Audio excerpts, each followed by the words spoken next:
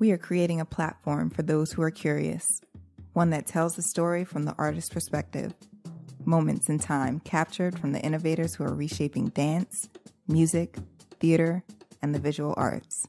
This is the Working Artist Project.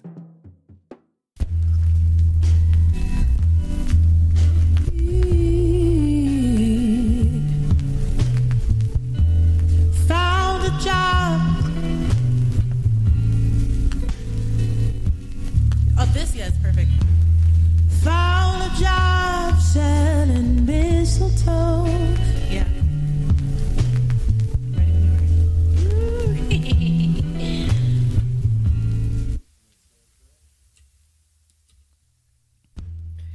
Today on the Working Artist Project, I have the one and only, Melanie Charles. Melanie and I explore a wide variety of topics, starting with her performance with SZA on Saturday Night Live. We also talked about her most recent release, Girl with the Green Shoes. We talked about her history, how she came up in LaGuardia High School, the Fame High School. Maybe your parents know about it. If you don't, check it out on YouTube. Fame. Man, we got into spirituality. So many amazing topics. Such a great time talking to her, and I know you guys are going to enjoy listening to this episode of the Working Artist Project. So sit back, relax, and take a listen.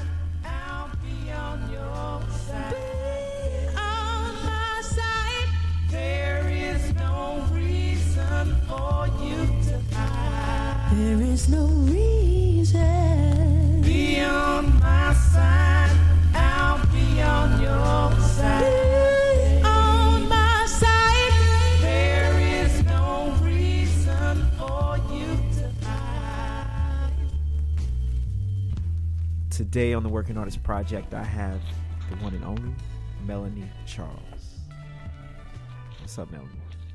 Hey. Hello, Mr. Douglas. Oh. Yeah, I have that inscribed in all my suits on it. It's Mr. Douglas, So. Hey. Right, exactly. See, you Let understand. them know. You understand. Yeah. So I think it's important to get into the history of people. And I think your story is interesting. So I want to start at the beginning. Okay. And I want you to tell me and my audience who Melanie Charles is.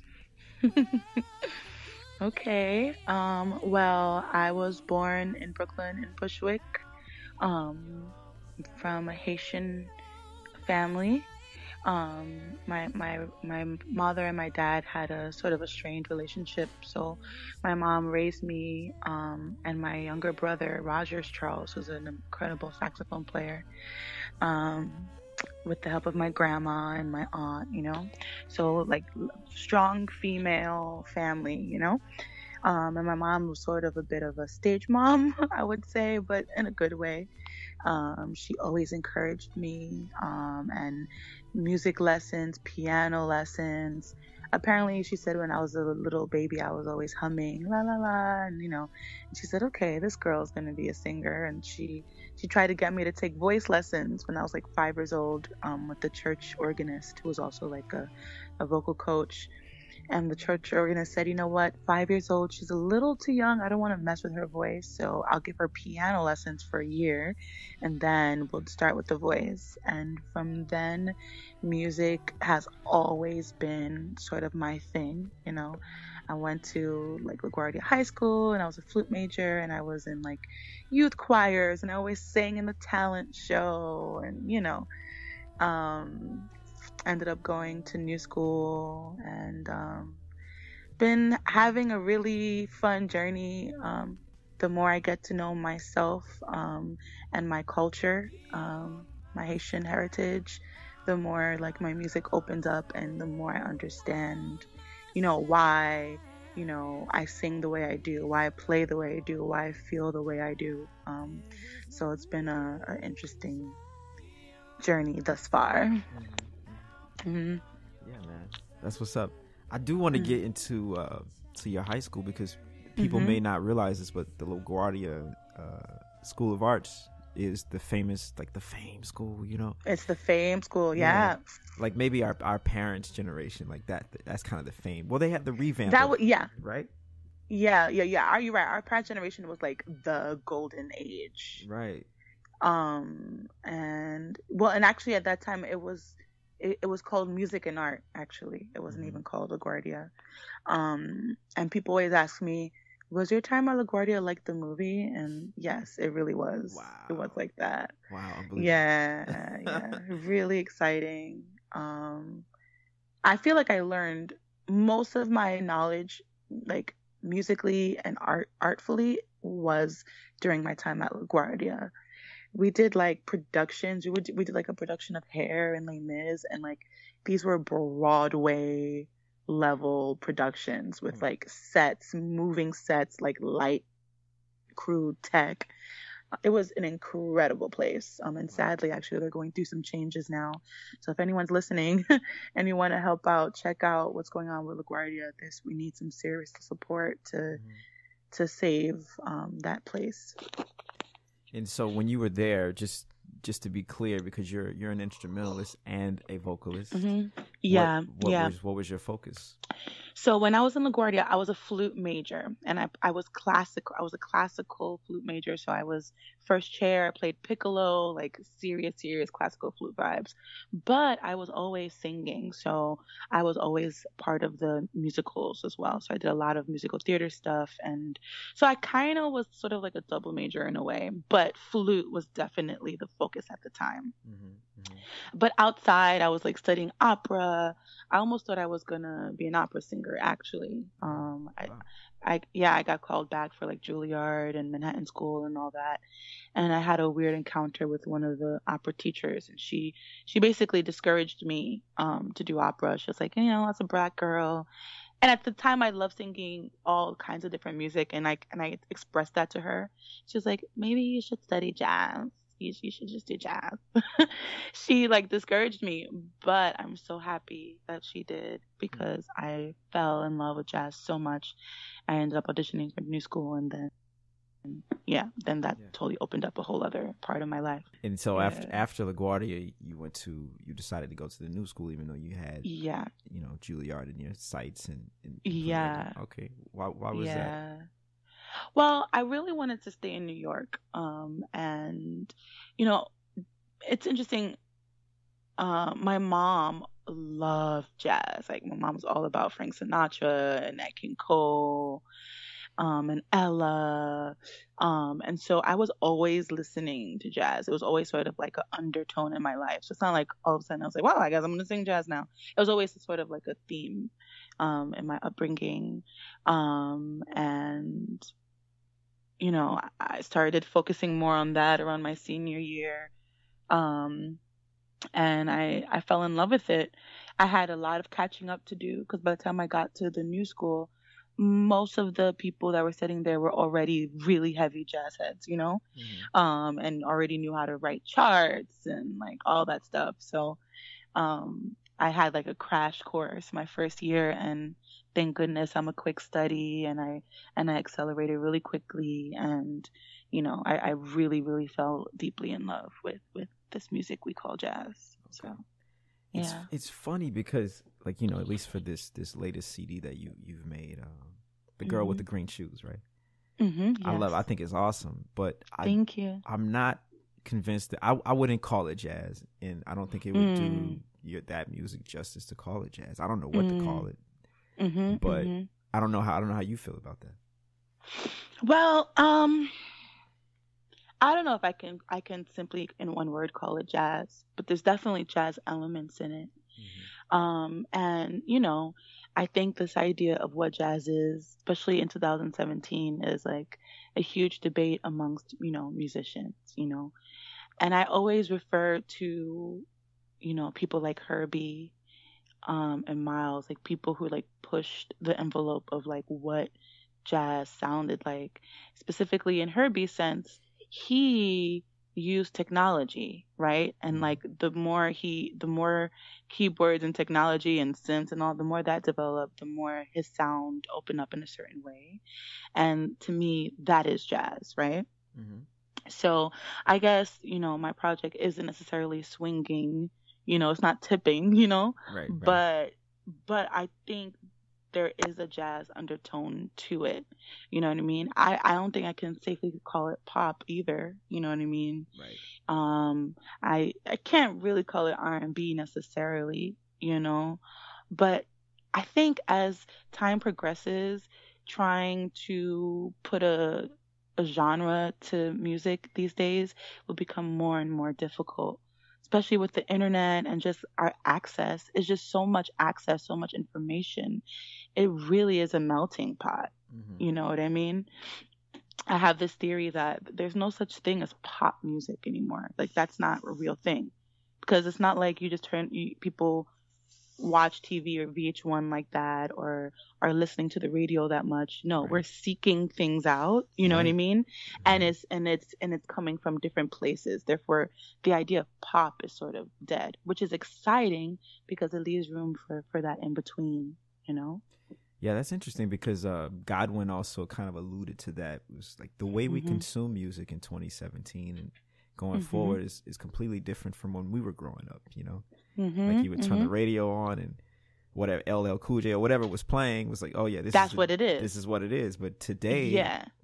I could take your record and send it to my little sisters, and they can send it to their friends, and all of a sudden, Mhm. they're listening to your record. But it's more of a grassroots, organic process. Mhm. Mhm. So Mhm. yeah, Mhm. that's interesting that you are predicting the death of pop. Absolutely. Absolutely. Wow. Yeah. Wow. I never thought about that. Okay. Yeah. I want to change gears for Mhm. a second, and I semi stalked you on Twitter. Uh-oh, oh my God.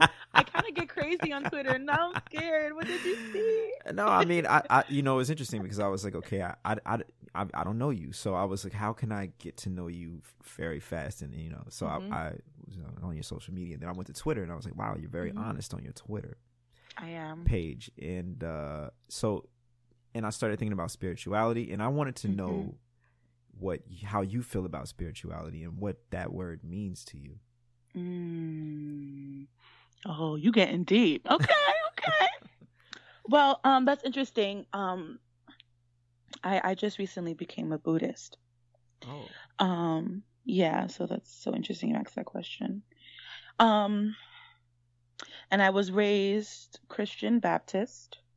Um, and being Haitian, voodoo is definitely a part of my heritage, although my family doesn't practice it. Um, and so for me, spirituality is sort of like a very personal and tailored experience for each individual person, right? mm-hmm. So for me, my spirituality is connecting with my higher self, which is Buddha, which is God, which is the ultimate, it's the light. And whenever I am grounded in that space, that is the deepest form of spirituality. And there's different ways to get that, right? Mm-hmm. It could be when I'm playing, it could be when I'm meditating, it can be when I'm chanting. I feel like there is no one way of connecting with that. It really just is the being, you know?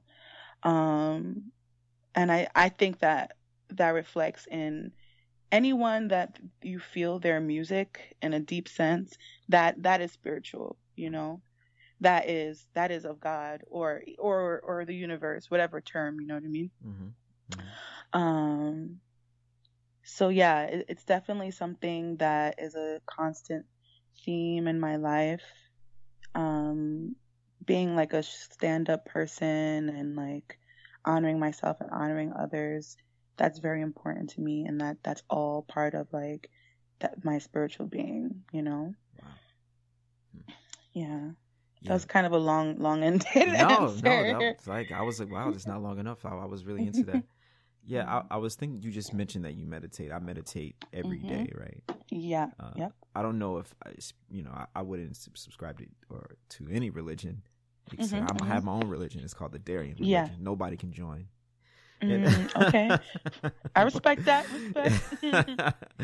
But yeah, man, meditation is healing, and it also it's like one of those things where you can't hide from yourself, and I feel that meditation allows me to connect with the source in a heavier way. So when I'm playing music or when I'm eating a sandwich, whatever I'm doing, I'm more in the moment. Yes, it helps you be present. And it's so easy to get distracted with all the things that are going on in our lives.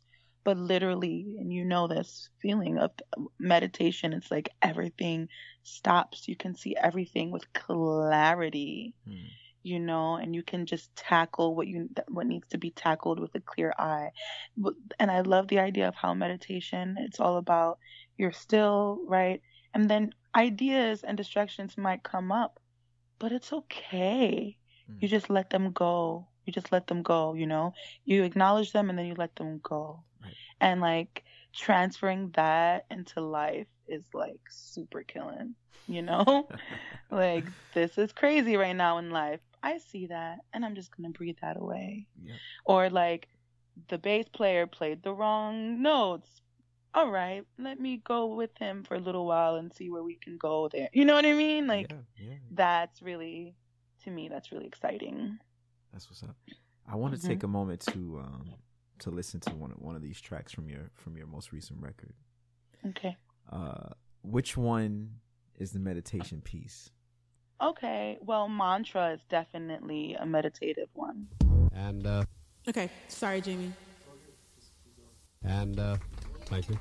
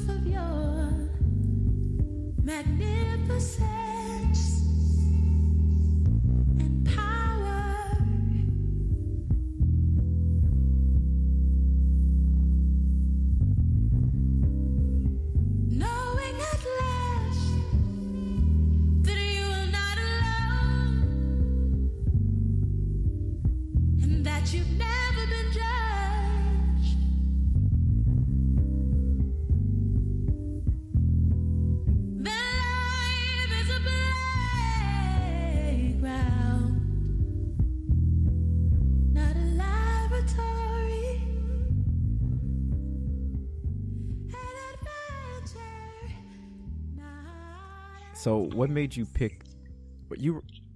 What happened with this song? Because it's funny because I was listening to this in the car with Christopher McBride. I don't know if you know him. Of course, I know Christopher McBride. Okay, just the other day, and he was like, "Oh, damn, that's the Jocko John." I was like, "Yeah." So it's interesting. How did this song come about?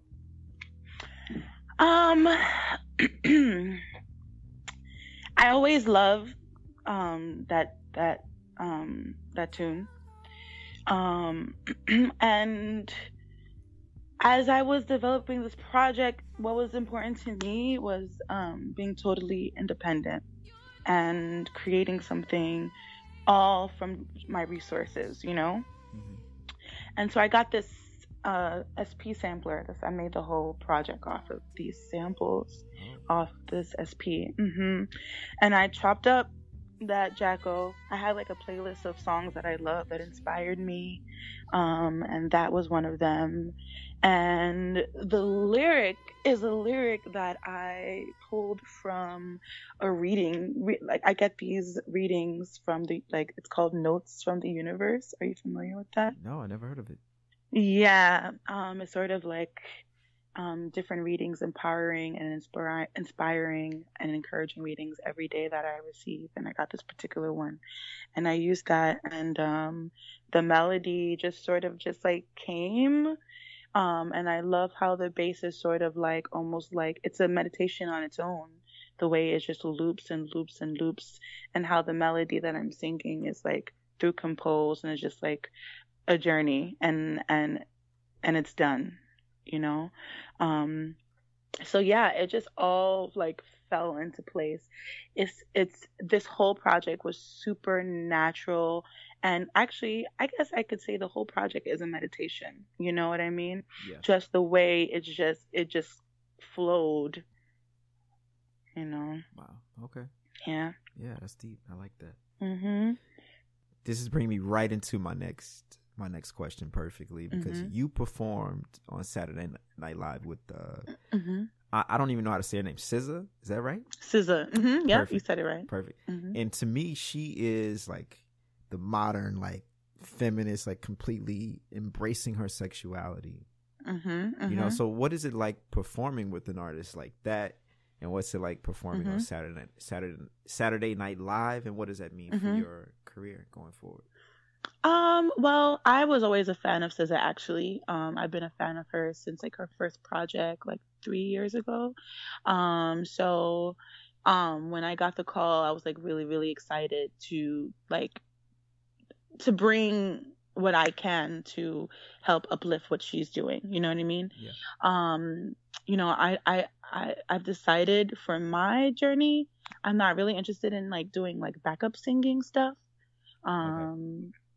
That's just not really my passion. I've done it in the past, but that's not how I choose to use my voice. However, I will play some flute for you, though. You know what I mean? I'll lay down some flute. Right.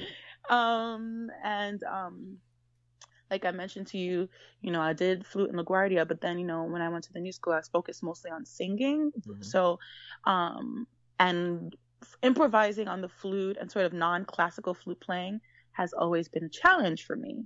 And it's interesting, they say if you can sing it, you can play it. That doesn't necessarily work that way for me on flute. It's sort of like almost like a block. And I think a lot of people who play classical music can relate to what I'm saying. Oh, wow. People who started classically, rather.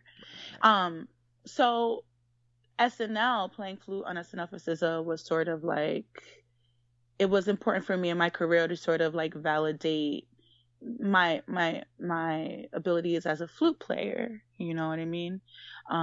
So that was very important to me on a music level. But you know, people are interesting. Like the reception that I got from it was kind of overwhelming. Like all the reposting and all the comments and the congratulations. It was bittersweet because it's like, y'all, like, you see me on TV for like 50 seconds, but like, how many of y'all shared my mixtape? You know what I mean? Like, that sort of was a little feeling that I had. But you know, we're human, and people are weird, and people are impressed by what they're impressed by. And I'm just happy that people peeped game and you know, and now it's so interesting. Like, I find myself playing a lot more flute. People are calling me for that more, and I'm just happy to like be able to participate in different ways in different music settings. Like, that's really important to me, and I think that the SNL experience really helped with that. Right. Technically, behind the scenes, it was super cool seeing how things worked, and you know, the ins and outs of it all. You know, so many things go into putting on a show like that we don't even know. Right, of course. You know what I'm saying? Also, SZA is she has ears, you know, and she was like, you know, actually, can you pull back on that line a little bit? You know, can I get a little bit more of this, a little bit more of that? So I respected that about her, that she just didn't just like hop on stage and just sing. She was very much involved in the development of the music. And the guy who did the arrangement, Peter Cottontail is his name. Okay. He's an incredible arranger. I learned so much from him, from arranging to how to like shape a song that was originally a recording, how to shape it for live, which is real skill. I would say more so in heavily produced music like R&B, pop, soul music, maybe not necessarily in jazz, but in other genres of music, applying that recorded element and bringing that to the stage is a huge feat. and watching him lead that and shape that was also like really cool. So I learned a lot, and I'm just really grateful that I had that opportunity. Mm-hmm. Yeah, that's dope, man. It's it's making me think about just the whole process of paying dues, and like what does that actually mean, because you're out here hustling, right? You're making all these mixtapes because this last record isn't your first record, It's not. and so like you're paying your dues and all of a sudden you're on TV for 5 seconds and people like they're shitting their pants and you're like, well, wait a minute, Yeah. So like, what does it mean to you to pay dues, and do you think you've paid enough? Well, that's a good question. I was just thinking about that the other day, actually last night, because I had to do this concert. It was like a Christmas spectacular concert, they called it, and it was like all these different artists, and like some reason my song, like the band messed up my song. Like it was just my luck, right? Okay. But I was so glad, I was so proud of myself because I paid my dues so much in the past that I didn't fold. So to me, paying your dues is going through the dirt, is going through the pain, the turmoil, the tribulations, right? Being able to stay afloat in the midst of those situations is when you've really paid your dues. Because if it's always easy and you're in a safe space and like everything feels good, you're well rehearsed, everything's perfect, there's not really much growth, and you're not really learning. You're not experiencing anything. Right. So I have done $30 gigs, $40 gigs, $50 gigs. You know what I mean? I've done free gigs. I've done the whole, for exposure. I've done the exposure gig. I've done the gig. Another huge part of my experience of paying dues, some reason people love calling me last minute for hard ass gigs. I'm like, are you serious? The other day when it was Monk's birthday, because this year right. Monk would have been 100. I was called to sing Brilliant Corners and like Round Midnight, which I already knew was not that bad, and like 2 other Monk tunes. They called me 3 days before the gig. Oh wow. Okay. And I'm like, okay, all right. And I did it. You know what I mean? I did it. But that's paying my dues. So that later on, I'm not going to be the last call anymore. And for so many times, I'm the last call or the rescue call. The singer doesn't show up or actually didn't learn the music. And people are like, oh, actually, Melanie can do it. Let me call Melanie. Right. It's like, why didn't you call me first? But that's part of paying the dues. And it's very humbling. It's a very humbling thing. And I think you said, am I done paying my dues? Will I ever be done? I don't know about that. I think paying dues, that changes form and shape in different periods of our lives, if that makes sense. Yeah. You know what I mean? Yeah. So, I don't know, but I really love this idea of stay ready so you don't have to get ready. You know what I mean? Yes, indeed. So when you get that call, is you ready? Right. Yeah. And especially for singers, if any singers listening, like there's too much, especially with this Me Too thing, and especially with the way people view singers, period. Of not really knowing music, not understanding music, not knowing their keys, not knowing, all these things. We really have to do the work to sort of shatter those ideas and connotations and myths about women. Yeah. We have about singers specifically, and female singers at that, because I find that people give female singers a way harder time than male singers. Wow. So yeah, man, paying the dues, that's where it's at. Okay. I'm gonna just turn the corner here, and I like to play this game. I just call it the word game because I don't know, that's just what it is. And so I'm gonna say some words, and then you tell me the first story that comes to your mind. Okay. Love. The first story? Yeah, the first story. Okay. Love. Love, Okay. yeah. Love. Okay, well, I was just talking to my really good friend the other day, Maya, about unconditional love, right? Okay. And how, unconditional love, like, that's your mom, your dad, your brother, your sister, right? Because there's no condition. Like, your family, that's it. You know what I mean? Like, I love you, right? But sometimes you have unconditional love for people who aren't family. Whether it's like your like significant other or a friend, and my friend Maya, specific that I'm referring to, she just moved to New York, and I'm always worried about her. I'm always checking on her. I'm always calling her, like, and I know that it's unconditional love because even though she might be annoyed, I don't care. Because I love you, you know what I mean? Yeah. I'm gonna check on you, So, yeah, to me, that's love. It's love. I dig that. Mm-hmm. Brooklyn. Brooklyn, Brooklyn, Brooklyn, Brooklyn, Brooklyn. Brooklyn. I think about when I was in Paris. I was living in Paris for like a month, checking it out and stuff, and I had a lot of gigs in Europe. And every time I would meet someone, they would say, "Where are you from?" And I would say I'm from Brooklyn, And my buddy, my French buddy, like called me out one day. He was like, "You're such a Brooklyner." I was like, "Why?" He's like, "Anybody would just say New York, but you say I'm from Brooklyn."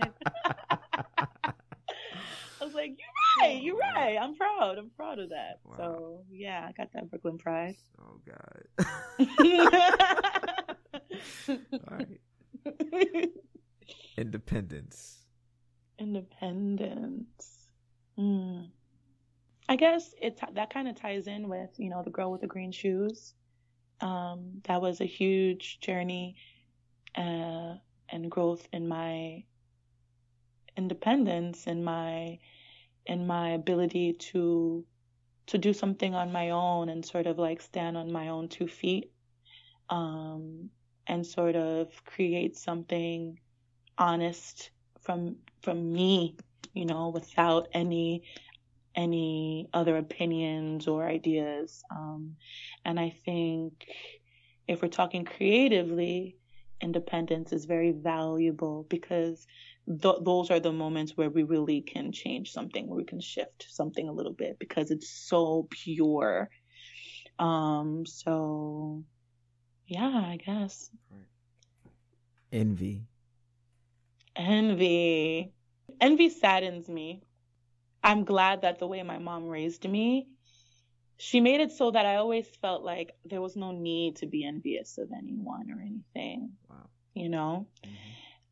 So thank goodness I've never really felt envy. And I don't think anyone should ever feel envy. It's not a real thing. It's not rooted in truth. Because if you're envious, you think that that's something that you can't acquire or that's something you can't be or have. And that's not true, actually. You know what I mean? Or, not everything is for everybody as well. You know what I mean? So, yeah. Haiti.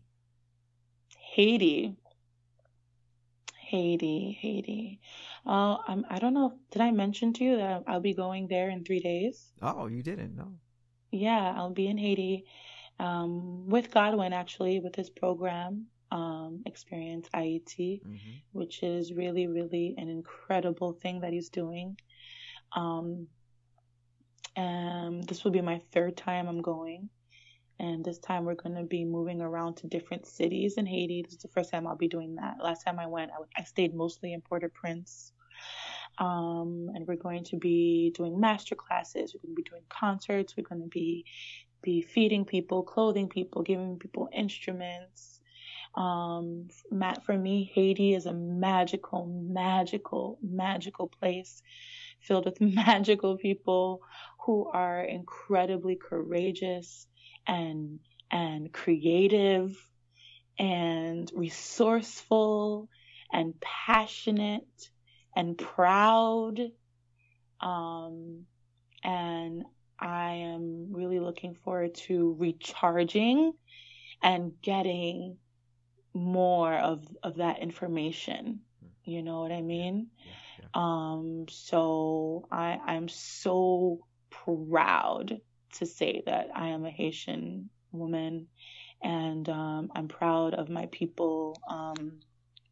And Haiti is an amazing place, and even though we've had so much misfortune, you know what I mean? There's so much poverty, you know, our government situation has been very complex, but like we're still so resilient. So yeah, that's what I gotta say about Haiti. I dig that. I want to get into life. You know, not like we ain't been talking about life this whole time, but you know, right? You know, personally, like for me, life is exciting because it is unpredictable. And I'm curious, like, what's the most important change you've experienced so far, and how did it direct you to a place of understanding, peace, and elevation?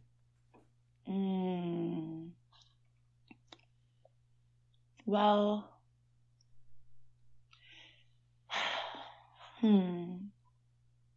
I think connecting to my higher self and being grounded in my truth has helped me find a lot more inner peace. Sort of having blinders on, sort of keeping my head down to, you know what I mean? Right. Focusing within, you know, as a woman, as a musician, as a woman of color at that, it's very, it's oftentimes there's a lot of comparison and competition and distraction. And for me, going into self, working on self has brought me so much peace, because then I realized, wait, you know what? I'm okay just as I am, you know? And if there's anything that I don't like about myself, let me focus on that and improve that and work on that and be better in that. I really think that type of thinking is really, really, really, really the work to find that peace. And that shift has happened for me this year, actually. This year has been a huge shift for me. My dad, you know, wasn't in my life very much, and my dad passed away a few years ago. And I wrote a song called Daddy Issues, like talking about that. And, you know, my daddy issues really made things complex for me when interacting with men, both romantically or friend-wise. Or anyway, you know, it was sort of like, you know, complicated, which many women and men can relate to that, you know, with those issues. But, you know, I've done so much work with forgiveness as well this year. And that is so liberating. You know, that is so freeing. And that has also added to me finding, you know, more peace, inner peace, and grounding. Yeah, I like that. Yeah. Forgiveness is a motherfucker, you know. Oh my gosh. Oh, it's so hard, but it's so good. Yeah. I find it the most difficult to forgive myself among anything else. Say that. That's real. Yeah. Yes. Being kind to ourselves is very hard. We're so hard on ourselves. Yeah. So, you know, for me, like creating art is like this, you know, emotional experience, like spiritual and emotional experience. And I'm curious to know how you direct your emotions into your art. For me, I'm constantly creating, and I think of my whole life as art. There's not really a point where the art begins, you know, or when it ends for me. And so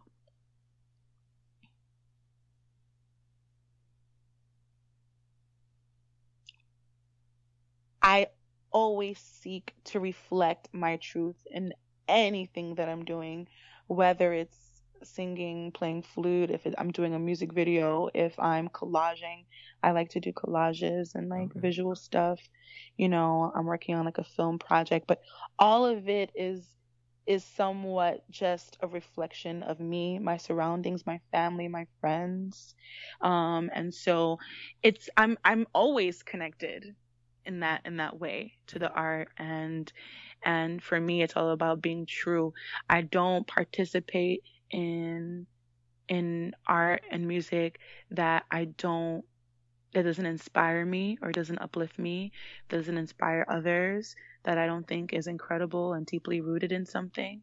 I've actually, as of this year, been saying no to so many things, because to me, that's sort of like abusing our gifts. Right. Yeah.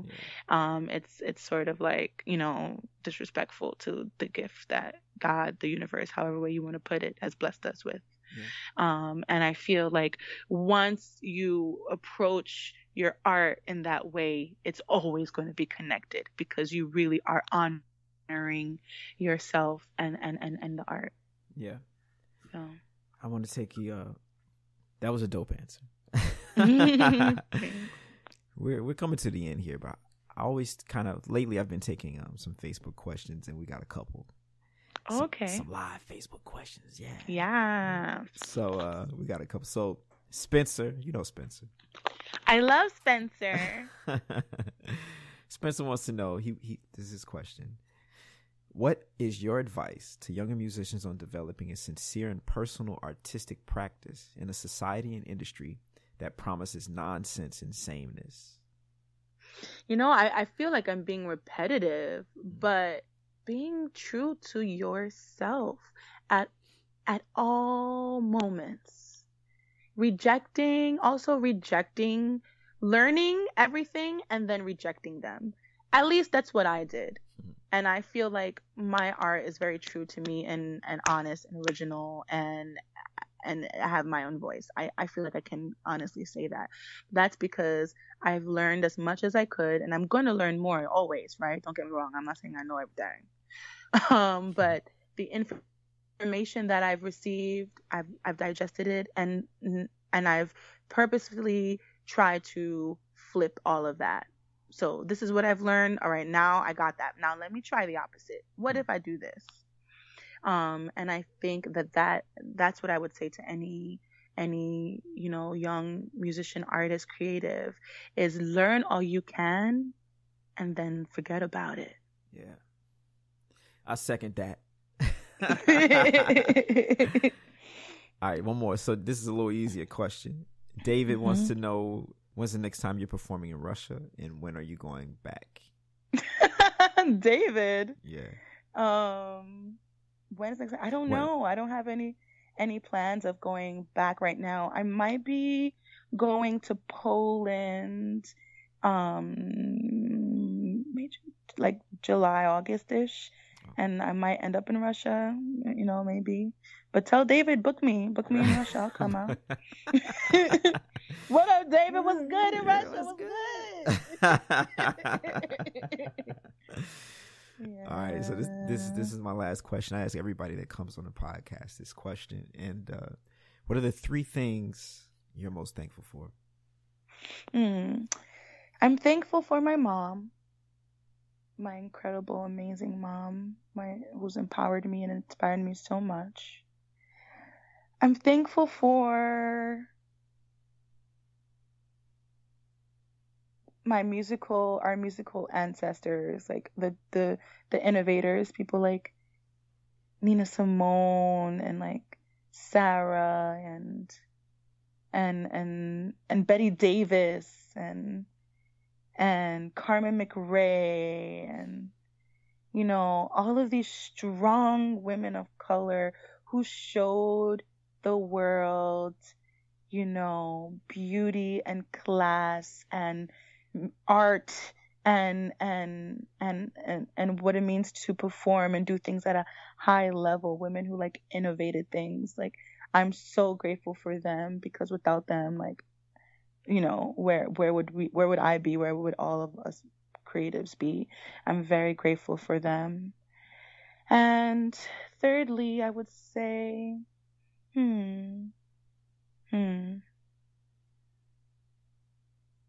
I'm grateful to have an opportunity to have conversations like this with you.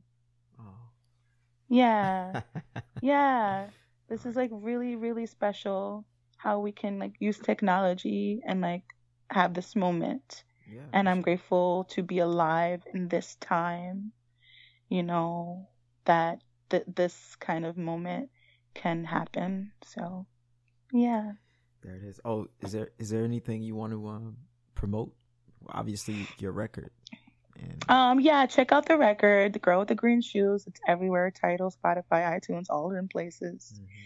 Also, I'm going to be singing at Smalls for the first time as a leader on January 28th. Okay. And I have this whole hashtag thing that I do called Make Jazz Trill Again. Oh. I like that. So that's January 28th, 2018. What time? Yes. 7 to 10. 7 to 10 p.m. You can check that out. They can find it on your website? They will. I'll put it on my website. Yeah, Okay. sure. But it's everywhere. It's on smalls.com. You'll know. They'll know. Okay. Come out to Small, January 28th, everybody. You too, Mr. Douglas. All right. If I'm in town, I'll be there. I can't remember right now, but if I'm in town, I'll definitely be there for sure, 100%. Sounds good. Yeah. All right. Well, that's it, man. Thanks for coming on the Working Artist Project. Thank you. All right. Later. I can't thank you guys enough for listening to this podcast and going on this journey with me week after week. But before you go, I would like to ask you to do a few more things. Don't forget to like and subscribe to this podcast. The Working Artist Project is brought to you by Second Line Arts Collective. Find out more at secondlinearts.org.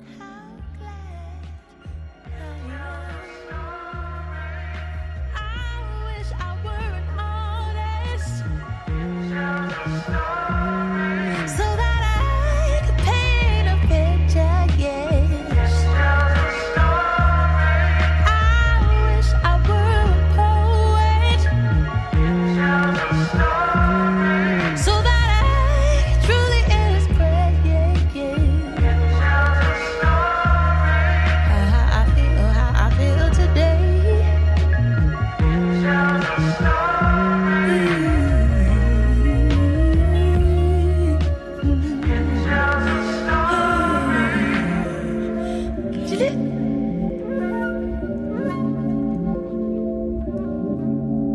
My love has no walls on either side.